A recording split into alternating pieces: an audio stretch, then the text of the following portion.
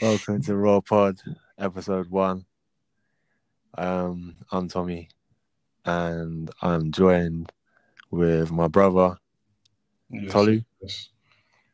Tolu, otherwise known as Big Lou. Otherwise known as Big Lou. You get me? Otherwise known as Big Lou, otherwise known as the guy of all talents, the GOAT. You feel Come me? on. Yeah, man. What are you saying? Where are you right now?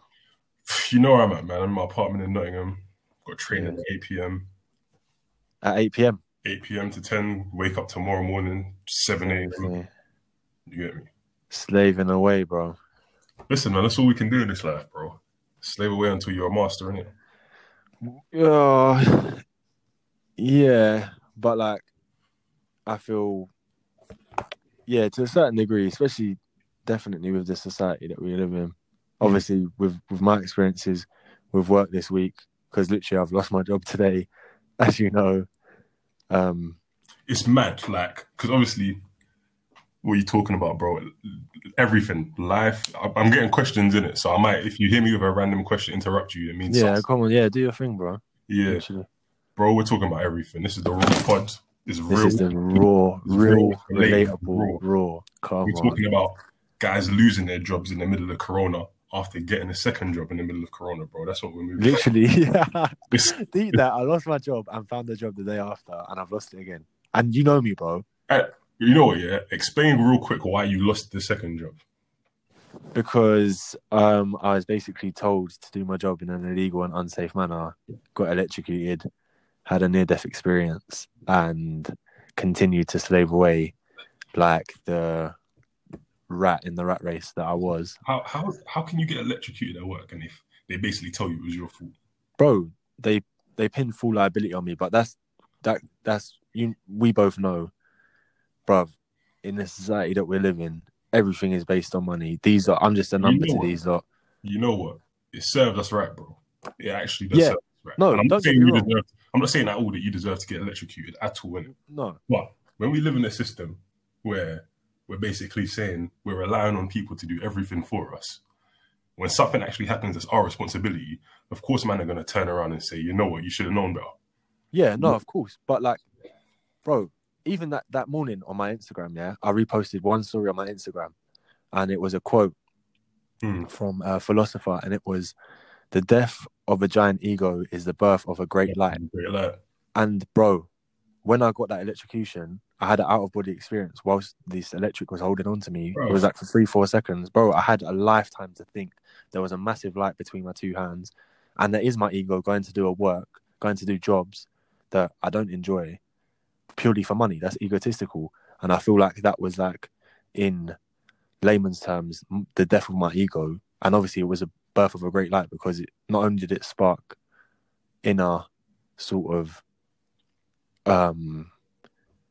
like what I wanted to do. I was like, no, like I can't be doing this anymore. Like I'm not. I mean, see, you call it ego, but realistically, that's all learned behavior, because you get taught. Let's be real, because obviously a lot of people won't know who you are listening, but you're a brother who finished school, finished sixth form, started modelling, and then you started working. You went straight into the world of work, innit?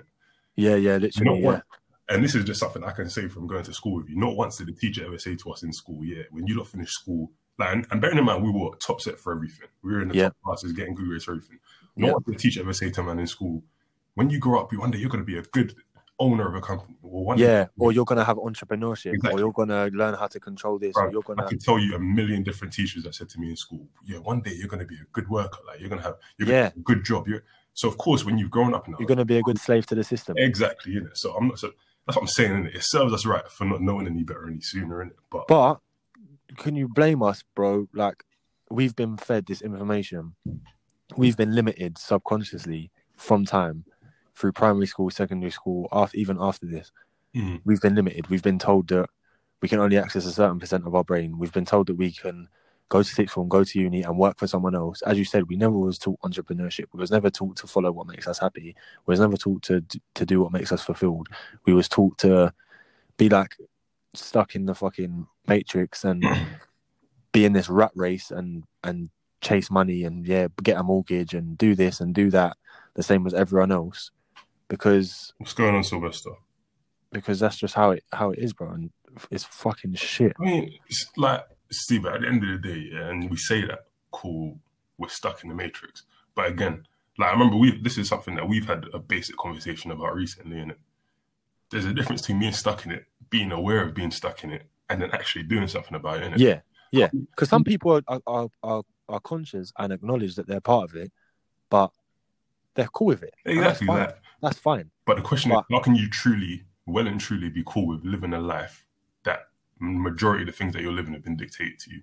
You know what I'm saying? Yeah. Are you really cool with that, or have you just learned to be cool with that? You get what I'm saying? Bro, that's like the Social Dilemma thing on Netflix. Yeah. Have you seen it? Yeah, if anyone's watching right now, there's only got 5 people, whatever. If you haven't seen The Social Dilemma on Netflix, watch it. Check that out. Watch it. If you haven't got Netflix, let me know. We can do this piracy thing. Bro, yeah, seriously. And that's one of the reasons why I didn't even want a visual to this podcast. Why we're not going to have visuals, because people are already glued to a screen. It's different. It's one thing listening to something, but you lot, everyone, myself included, have been so controlled by these things, man. Yo, you know what? I think I've just been sent a nice little figure from hopefully what will be our first guest, Coach Mike Faber. Shout out Coach Mike, man. That right there, if you want to talk about someone who's just refused to live in the matrix, that guy right there, like, so all right, cool. So Coach Mike, he was my coach when I was in States, or assistant coach when I was in States. But when I tell you, this guy, he has, from when I met him, I've seen him go on like 4 or 5, maybe even 6 different business ventures, including a foundation for dealing with victims of abuse. Okay. Just basic things working in the community. So Coach Mike's a G. Bro, he's more than a G, innit? And the reason I say more than a G is because he's been through the gutter too. You know what I'm saying? He's been yeah. My phone keeps falling. He's been through the system. He's seen a lot of things that the average person would see and give up. Like, I remember him telling me about when he worked. He worked in a prison, but he worked like with mental. I don't even know the politically correct way to say this, but let's just say crazy people that are in prison systems. Okay. And when the guys has gone to him, he's like, I need you to give me some meds because I'm hearing voices in my head. Like the Bronson. Yeah, he's like, people are speaking to me. I'm hearing voices in my head. And Coach Mike has turned around to this guy in the prison and said to him, yo, I know you're not crazy, because crazy people don't think their voices. They just think people are talking to them. You know what I'm saying? Yeah. That's what I'm like. Once you get to log in with people like that who can pick out small little psychological kind of loopholes. Because at the end of the day, to the average person, if someone says that they hear voices in their head, or if someone says someone's speaking to them in their head, you're thinking this person hears voices. Yeah. It takes a real person to acknowledge to a crazy person those aren't just voices. You know what I'm saying? Yeah. Actually, someone in that person's head telling them to do things that they have control of. General illness, bro. And I respect people like that. As much as Coach Mike hates me, shout out to Coach Mike. Yeah. No, he's got to get big up for that. Man, like Josiah said, "Bun the Matrix." Josiah, 110% behind you, bro. Yeah, bro. I completely agree. I can completely agree. But there's one thing, as you said, acknowledging the Matrix and that. And I'm not saying the Matrix is in like the most cliche way possible for anyone listening that don't understand.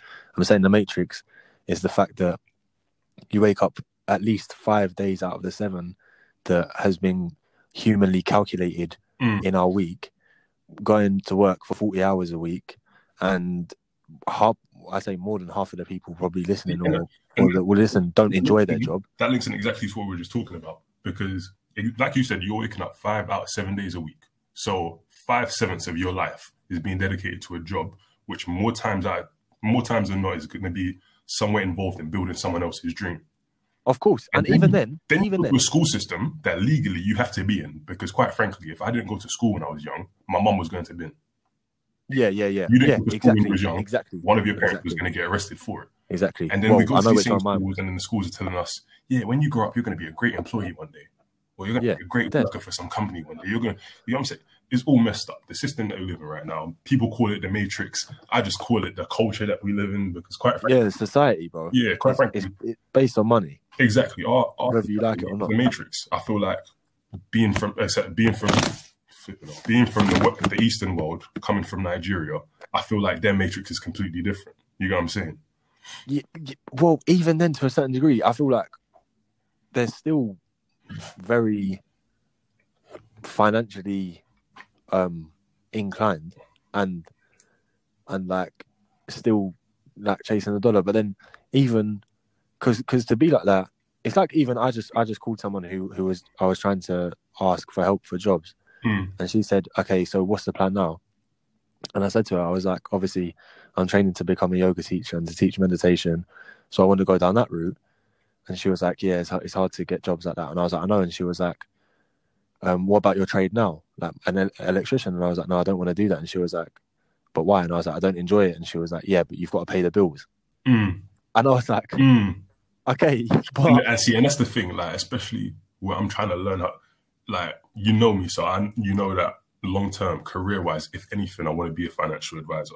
And if there's one thing I've learned in this whole career in trying to be a financial advisor, the approach and the respect that you have for money is so critical into how your life is going to plan out. Yeah, purely financial literacy. Word to Josiah. Yeah, and because Josiah taught me that. Yeah, thanks. Shout out. But the thing about money is, because it's a means of exchange, more often than not, that's going to be the only real connection you have between yourself and our people in society. You know what I'm saying? If you want to go to a shop right now, we don't live in a barter system where you can walk into the shop and say, no. Say to the guy in Tesco, all right, cool, I'm a carpenter. You lot serve fruit and veg. I'm gonna build all of your shelves and you give me fruit and veg for the rest. Yeah, but that's how humans are supposed to be, bro. In a nutshell.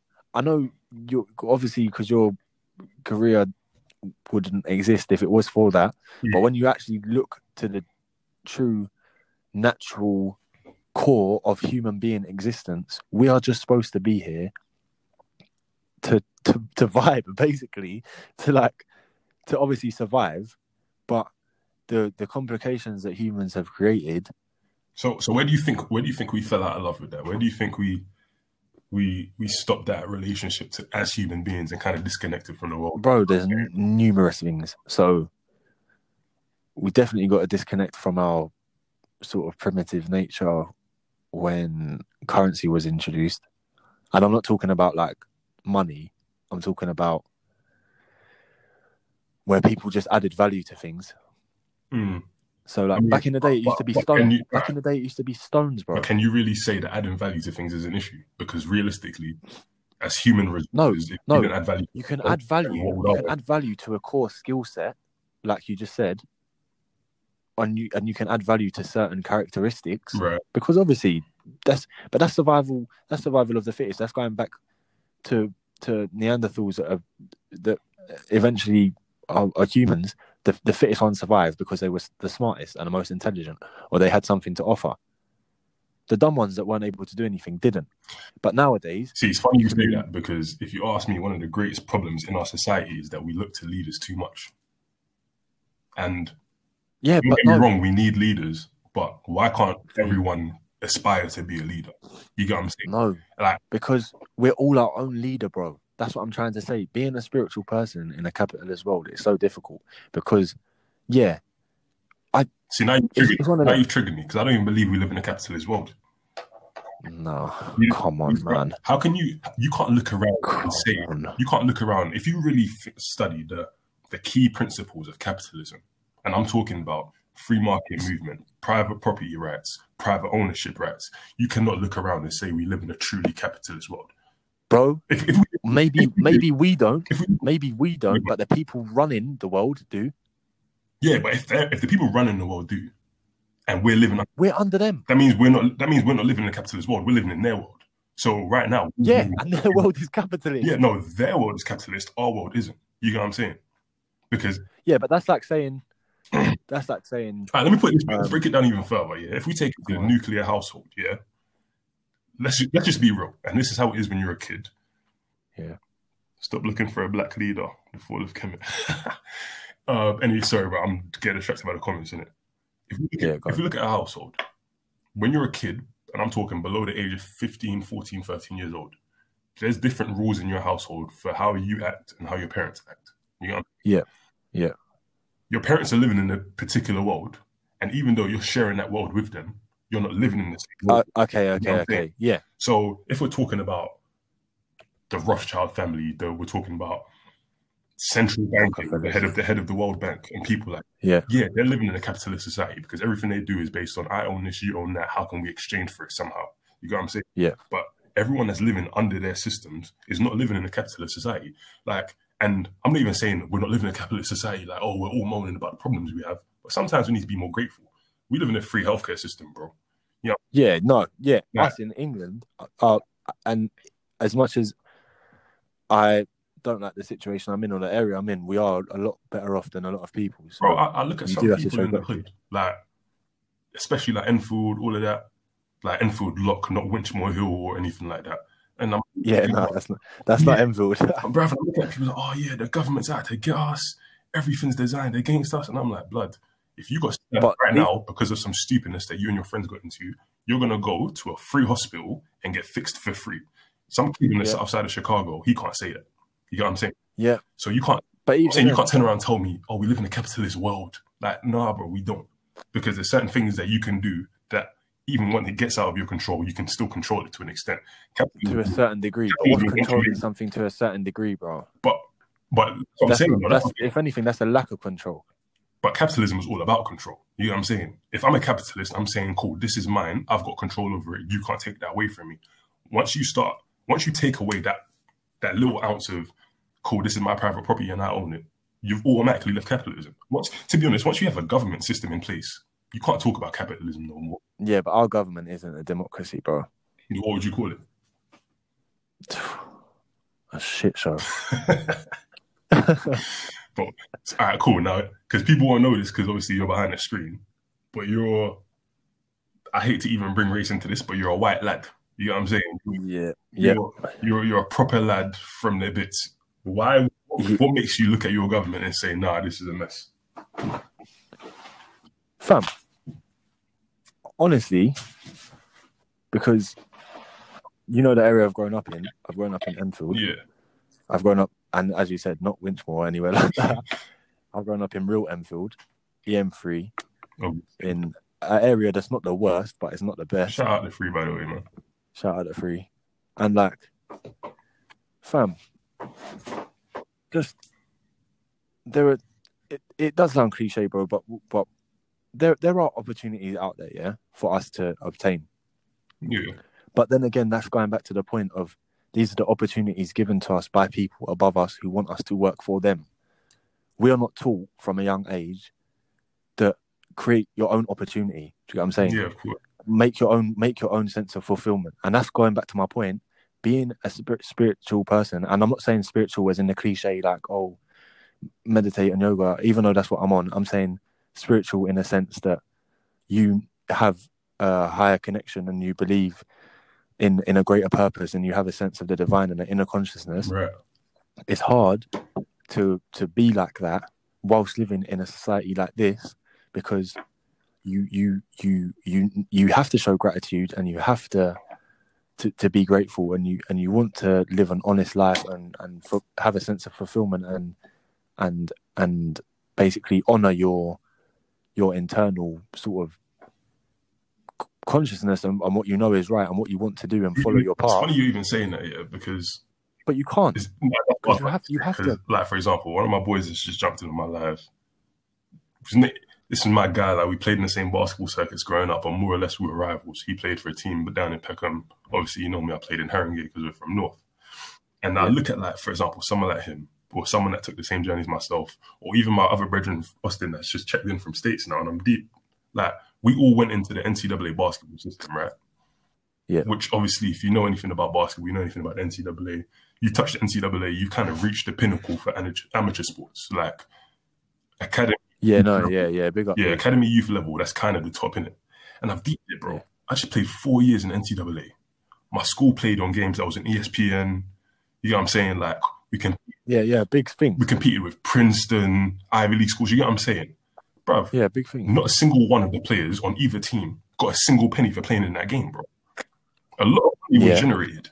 So how far can you really take the gratitude thing? Because it gets you have to turn around and say, all right, forget the gratitude. Right now, you're taking me for a bro. You know what I'm saying? Fam, this is when I reminisce and I meditate and I think about all of the things that how I used to be, like before I started on this journey of who I am. Yeah. Yeah. Like the new me, if you just put it in layman's terms, bro. I was a signed model. I had a London Fashion Week presentation for a designer. I was on Vogue and GQ and all of these cover. I fashion. remember seeing you on that cover when you had a long hair. Bro, yeah, bro. I was on all of these outlets. I got paid £100 for the hour. These designers are earning thousands of pounds.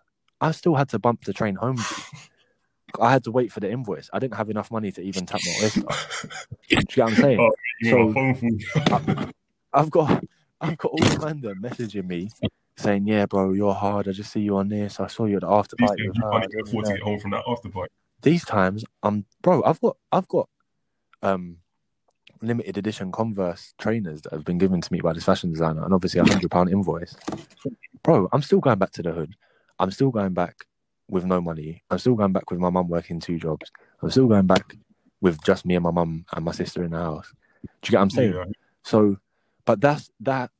As a person, as I said, as a spiritual person, whether you're Christian or whatever, or even if you're atheist and you just have a gratitude for being a living being, bro, it's hard. As you said, it's hard to find gratitude, but you just have to be grateful because without these experiences, it wouldn't have shaped how I think and feel about things. And for me personally, the most important thing, all of it adds up to your human capital.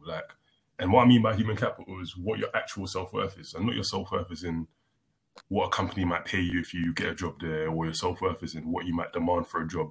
Your self-worth is in what you have to offer. Exactly. What do you have to offer? What are you bringing to the table? You know what I'm saying?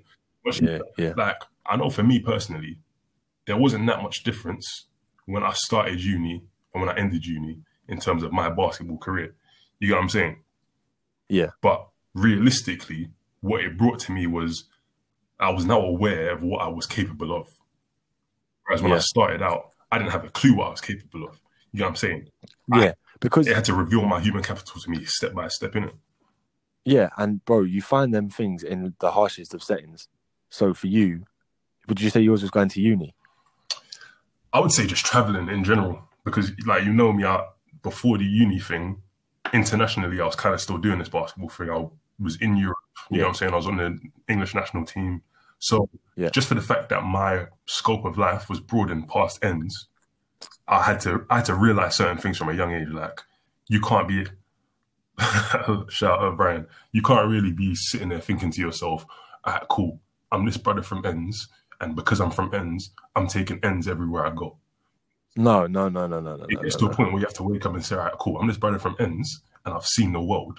So what am I now going to show ends that they didn't see before? You know what I'm saying? Yeah, exactly. And that's whether you're doing it with that thing, and that's like with me, but what I'm trying to do with like my meditation and yoga.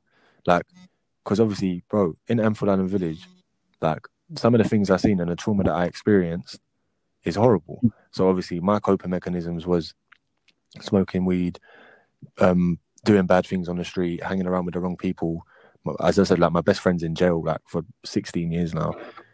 But like, my coping mechanisms were all negative. So I had to think and relearn this information and say, wait, how can I show that there are positive coping mechanisms out there? And what can I show that you're ready? You got a question whenever you're ready. Cool. And basically, I just wanted to say that, like, I just wanted to show the end something that they've never seen before and something that can actually. Let me lead on right there. So someone asked, have you destroyed your ego if that's the case? Me personally, no, because if I destroy my ego fully, before you even answer, I don't think you can destroy your ego. Like, you can diminish it massively. But I feel like being a human and having that sense of human consciousness and having that outer shell, you will always, I don't want to say always, but you will undoubtedly have an ego for a very long time. You're almost, to an extent, destroying what makes you you. You get me?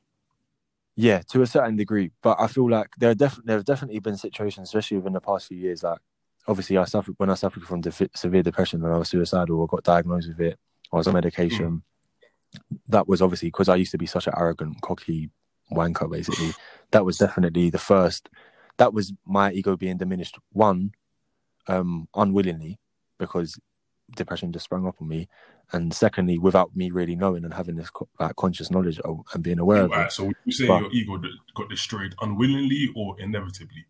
Because realistically, if it's coming anyway, whether you're willing or not, there's nothing you can do about it apart from faith.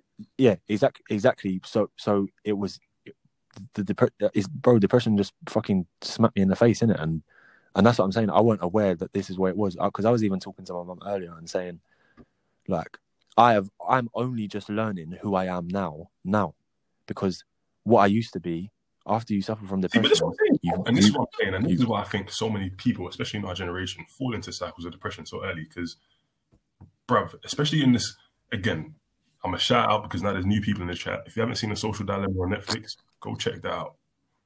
Yeah, definitely. Like, for example, us specifically, 22, 23 years old. The average human being lives to 75. So realistically, on average, we haven't even lived up to a third of our life yet. No. But of course, we're just figuring out certain stuff about ourselves. Of course, bro. Of course, we're still finding out new things about ourselves that we didn't know before. And there's nothing wrong with that. I think the issue is people think, and again, and this is the issue with the school system, people think if you've got to have it figured out by 18. Not even 18. If by the time I'm 21 and I should have finished uni, I don't have a plan for what I'm going to do with my life, then it's over. Okay, yeah. It's not. Mm-hmm. There's a lot of people. There's a lot of billionaires out there who didn't start moving until they were 22. Bro, Jay-Z didn't start music properly till he was 22 years old. You get what I'm saying? Yeah, Bezos at 34 or 28 or whatever. He was making mixtapes and that, but his music career didn't really take off till he was 20. Yeah, no, of course. Man's a billionaire at 40. You get what I'm saying? Like, yeah. But Hakeem Olajuwon, one of the, I don't even know I said it like that because he's Nigerian. His name is Hakeem Olajuwon. Like, man started playing basketball when he was 16 years old, bro. He was 7'2". Yeah, see, that's what I'm saying. He was a 7'2" goalkeeper, bro. Imagine you're in the middle of the field. You look up at that'd be like you. That'd be like you. Bro. You get what I'm saying? Yeah, you're playing the wrong sport. Switched to basketball at 16. By the time he was 20, he was in the NBA. You know what I'm saying? Like, in this life you're living, you can't let no one pressure you into thinking that you need to have it together. No, that's like the ASAP Rocky thing when it's like, since when is it cool not to try? Bro. So when is it not cool to try? But people are just scared of trying, bro. Because as I said, it's not even that. It's exactly the first time. People are scared of trying because it's cool to not try. Like, and people are scared of being themselves, bro. Without a doubt. Like my boy just, even me, bro. You know me. Around some of them, man. That is facts. Like, people, and that's the thing. Like, people don't want to run marathons. Like, and this isn't even hypothetical, this isn't even hypothetically speaking. This is realistically. You're not going to meet that many. No one wants to do the hard work. Exactly. Wake up and think, cool, I'm going to bust up 26 miles today. You know what I'm saying? No. Bro, what do I do? What do I do when I link you and Kyle? What do I always have with me? You mash work. Always. Even if we're chilling, I'm always writing. Always. One of the questions I just got is, how do you deal with feeling like success is leaving you behind? You know what, yeah? And this is... It depends on your definition of success. One, it depends on your definition of success, but to give it, because that was a pretty general question, Mike, you got to come better than that. I'm going to give a very general answer. Again, this is just from my financial experience. Now, anyone who's, when I say, because I'm about to say the word trading, and when I say trading, I don't mean all of them guys on Instagram who are trying to finesse you to buy one of their trading packages so that you can jump onto their pyramid scheme. I'm talking about actually investing. Like, I'm talking about downloading your own platform, investing your own money. Yeah, so Brian, I'm about to lead into that. I'm talking about downloading your own platform, investing your own money, and actually playing with that and seeing what kind of returns you can get on that. Yeah, there's something that people call like FOMOs, the fear of missing out. Yeah. Once you have the fear of missing out, what you've done is play yourself for everything that you could actually possibly get. Now your opportunity cost has gone from looking to achieve this certain goal to looking to minimize the loss from another goal. And you can't do that. That's exactly how you play yourself. You can't think about leaving success behind. Once you think about leaving success behind, you've automatically stuck yourself in the past. You got to think about moving forward. Yeah, that's mindfulness, bro. Literally living in the present. Once it's in the past, you can't change that. You've got to focus on the now. To be honest, every successful person, fuck the definition of success. It can change individually, but every successful person, no matter what their definition of success is, lives in the present. They're doing something now. He just tweeted. Well, he didn't tweet. He just posted something that Philadelphia 76ers were saying for a long time, even though they haven't won. But you got to trust the process. You know what I'm saying? Definitely. If you're doing something and you don't trust what you're doing, you shouldn't be doing it. you need to find something that you actually trust yourself to do and bang that out and work at that. One, because you're not even definitely. One sec. Carry on. What's that little pup in the background? What's his name? Hold on, everyone. Tommy's just dealing with a little dog. Shout out everyone who's tuned into this interactive as well. ID, I see you. Success isn't going anywhere. It's down to your definition and what you're willing to do to achieve it. Yeah, that's facts. That's something Tommy was talking on. That's something Tommy was like. Again, and this is something, R.I.P. Nipsey Hussle, man. I miss him so much. Not even for his music, because obviously, like, I loved all the Sultan tapes. I loved Victory Lap. But at the end of the day, the biggest thing Nipsey brought to this world was his business experience. Because I remember at the end of Mustard's tape when my man told us straight up, he wasn't even rapping, he was just talking. And he was like, the only real difference between him and everyone else that's doing what they're doing is that he went through every single emotion trying to achieve what he eventually got to. And that's when you eventually realize that you're in love with something. But with Evanston here, he can speak to it firsthand. When I first got to the US and I was playing basketball, I was only really playing basketball because I felt like I had to get through uni. I didn't realize I loved basketball till I had bad times. You know what I mean? Tommy. Oh yeah. I remember you saying that. And I'm sure that's the same with everyone. You're not going to realize how much you love something until you go through it when things are good and bad. And that's why I love like marriage vows in it. As much as I hate the conventional idea of marriages and relationships, I love marriage vows in it because they tell you you have to be with this person for better or for worse.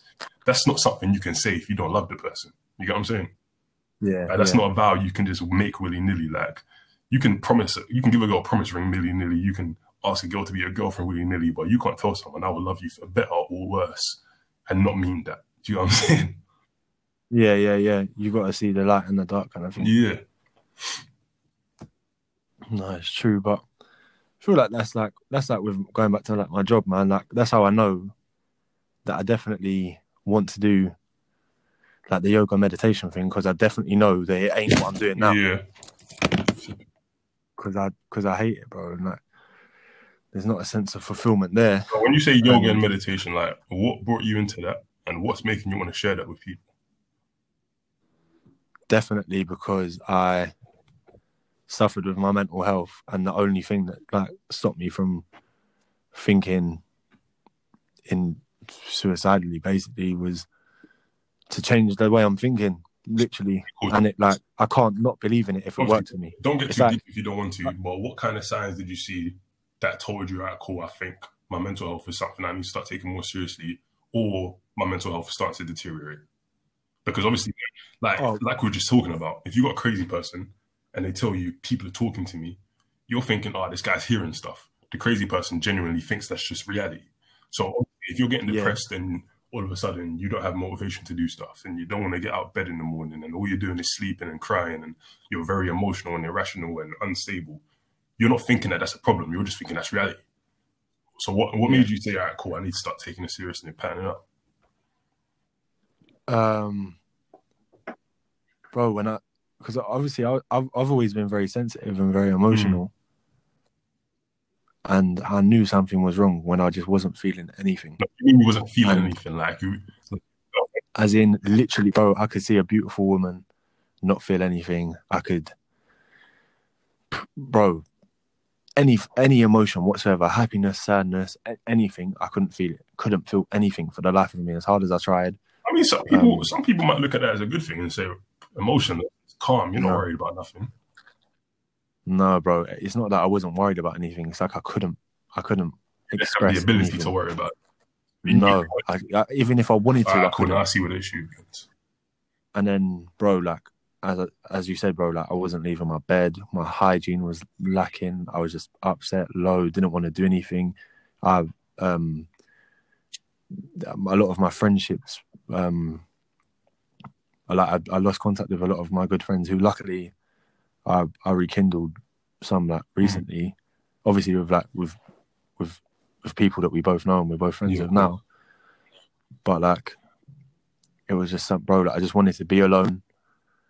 Like I didn't want help. I didn't want anyone to offer me an answer or whatever. But I got to the point where it got so bad where obviously I was suicidal, and I was even to the point where like, I was standing at the train station. I'd have to have my back against the the wall at the train station because I didn't trust myself to not commit suicide, basically. And then after that, I just thought the one reason why I didn't, bro, is my mum, without a doubt.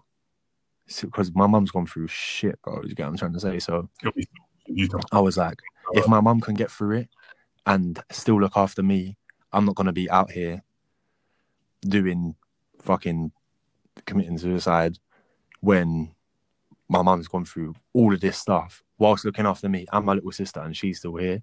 Like, I don't think personally, I don't think women get enough respect for what they do in our societies, isn't it?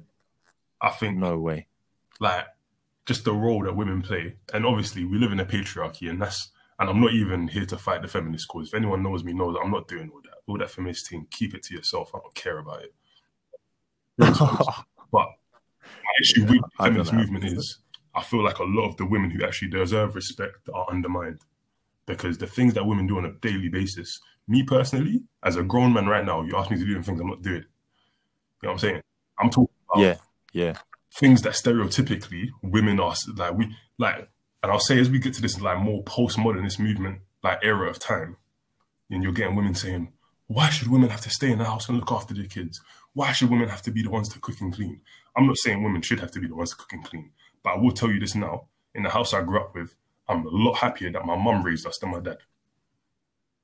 Oh, without a doubt. Without a doubt, bro. I am a lot happier living with my mum and the fact that I was raised single-handedly by my mum than if roles were reversed and I had to be raised single-handedly by my dad. You know what I'm saying? And I feel like women don't get enough respect for sticking with those stereotypes and doing the jobs that no one else is going to do or no one else is being asked to do. Yeah, and that's what I'm saying. If they want to do that and they're up for doing that, then fine. But there are also women who... everyone is joining in, by the way. States in UK, I see you all in it. Mad love. It's one of them where, like, bro, even if they don't want to do them stereotypes and it just works for them doing what they do, then do it. But it's not always an argument. Do you get what I'm trying to say? It's not always, but why should I have to do this? Why should I do that? It goes down to the root of, like, do what you want. And it's like you said, bro. See, and this is my mum. My mum raised me, bro, from 5. Yeah. Do you get what I'm trying to say? From 5 years old. If my dad raised me from 5, I would have been on roads, bro. I don't know what I would be doing, but I know my morals and my ethics would be completely. And this is my main issue with the black community around the world, and I'm talking black British people, African Americans, like native black people with my home in Nigeria, black people that live in Jamaica till today. This is my issue with the nuclear setup of our family homes, innit? More time, we're not holding accountability for the fact that if we told our dads to stay home and teach and raise our sons to be the way that they are, like the way our generation of sons would be even worse. Like, us living right now will be done for. Because I can tell you right now, do you think about it this way, yeah? Because again, just because of the way our parents' generation was raised, we look to our parents' generation as cool. Mum is the one that, even if your mum does work, she's the one that looks after the home and makes sure everything's like good and crisp at home. Your dad is the provider and the protector. He's the one that goes out, leaves everyone behind and makes sure everything externally is looked after, innit? If we said to our dads, cool, it's now your job to make sure your sons do the same thing, and it wasn't a thing where, like, for example, I don't necessarily see the pressure on myself to be the protector and provider for my family, because I've witnessed a family in which a woman has been very well and finished her job as a protector and provider and raised 3 grown men. You know what I'm saying? Yeah, same here. Like, with my mum. If you're telling men now, cool, you need to teach your sons to do that, I think we're going to have bigger issues, because what you're really saying is, men, you need to teach your sons how to detach from their families. And if you're telling dads now, you need to teach your sons to detach. But what's the difference? What's the difference with a man doing it and a woman doing what? Between detaching from the family? Because you said you grew up in a household where your mum. That's what I'm saying. My mum did it without detaching from the family. My mum went to. So why can't men? Because stereotypically, men aren't expected to. You know what I'm saying? Like, for example, fuck the stereotype. Like we were saying before, I watched my mum wake up at 7 a.m., go work as a teacher, come back, cook, make sure all my homework was done, make sure all my brother's homework was done, check all of our planners. You remember when teachers made, like, you have to, she checked all of our planners for me. I used to forge that shit, boy. Like, she checked it, like, from me all the way in primary to my brother all the way in college at the time, sixth form at the time. And then she's putting us all to sleep and making sure the next day we're running again and we're on point again.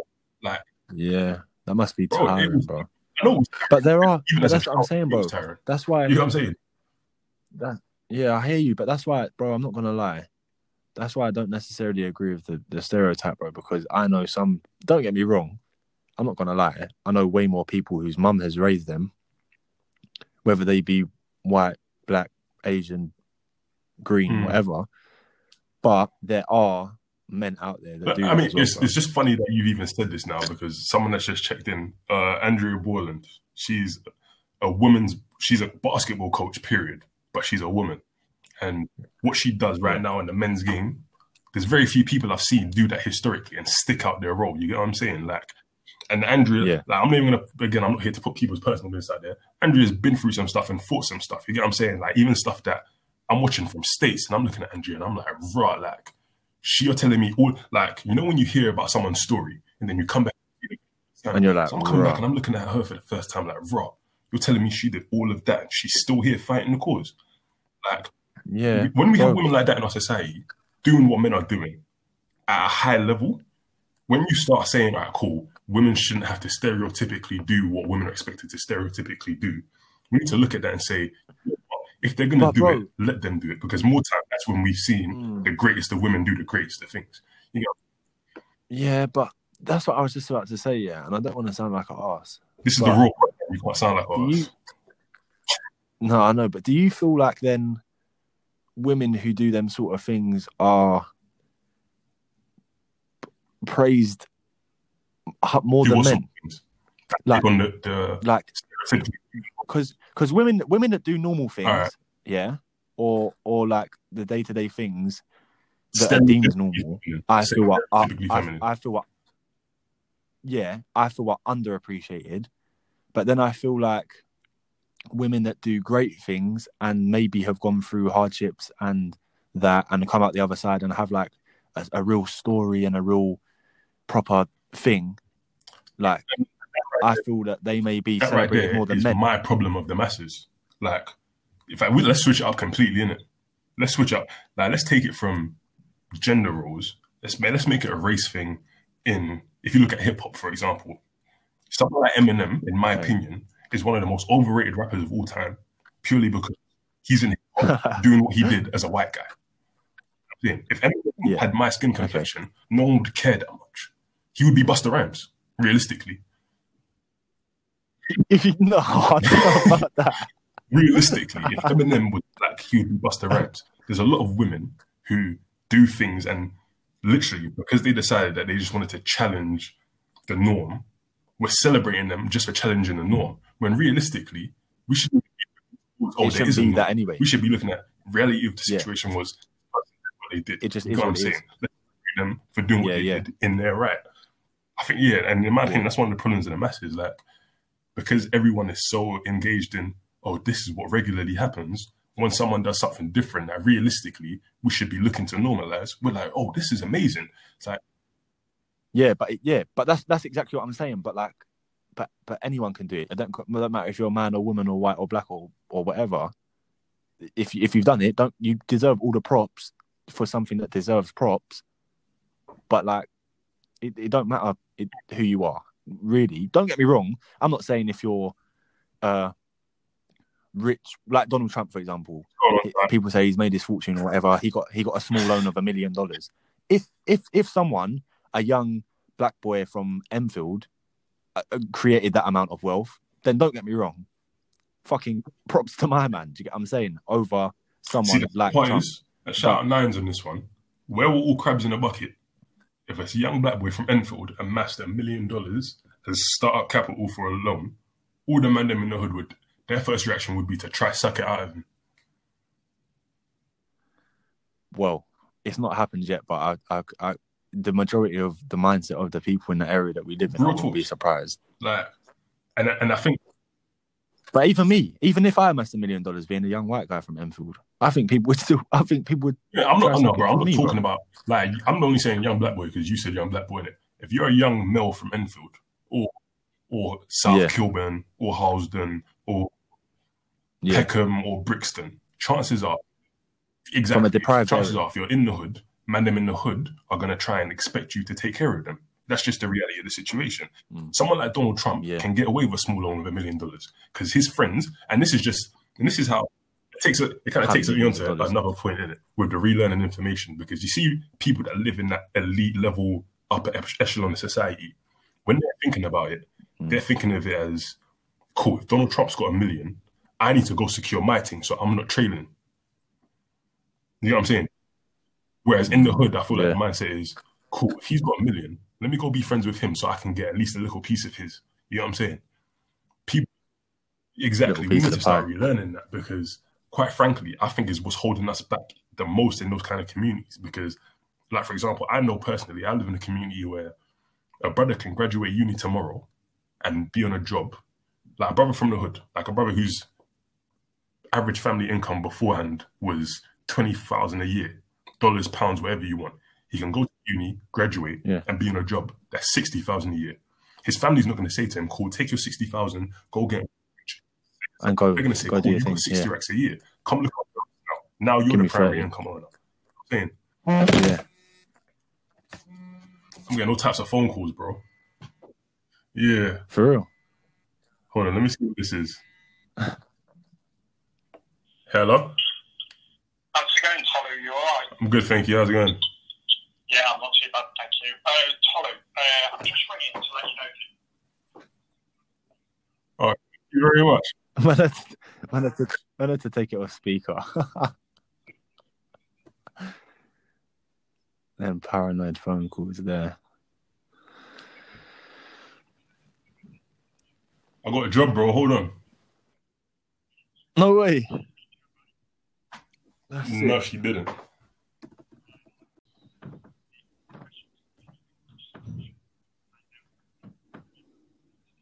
It's mad that this is really going on in the first step.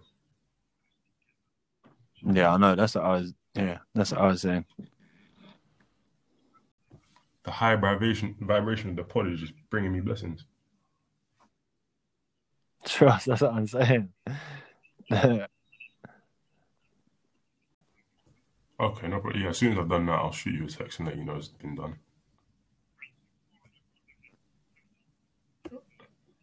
All right, thank you very much. Take care. Bye.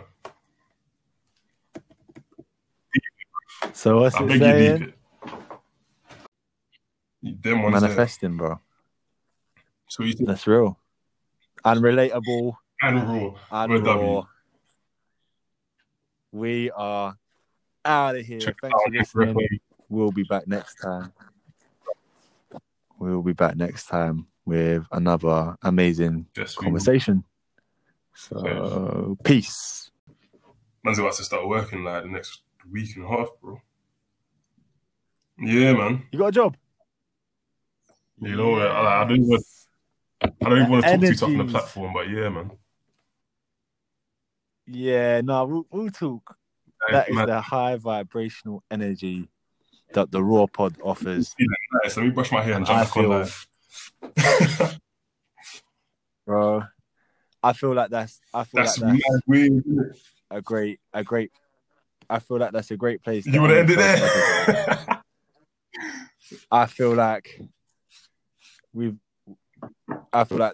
that's it's just mad because we started this off talking about jobs and how I've lost mine and it's and mad how you've and just how got we're one.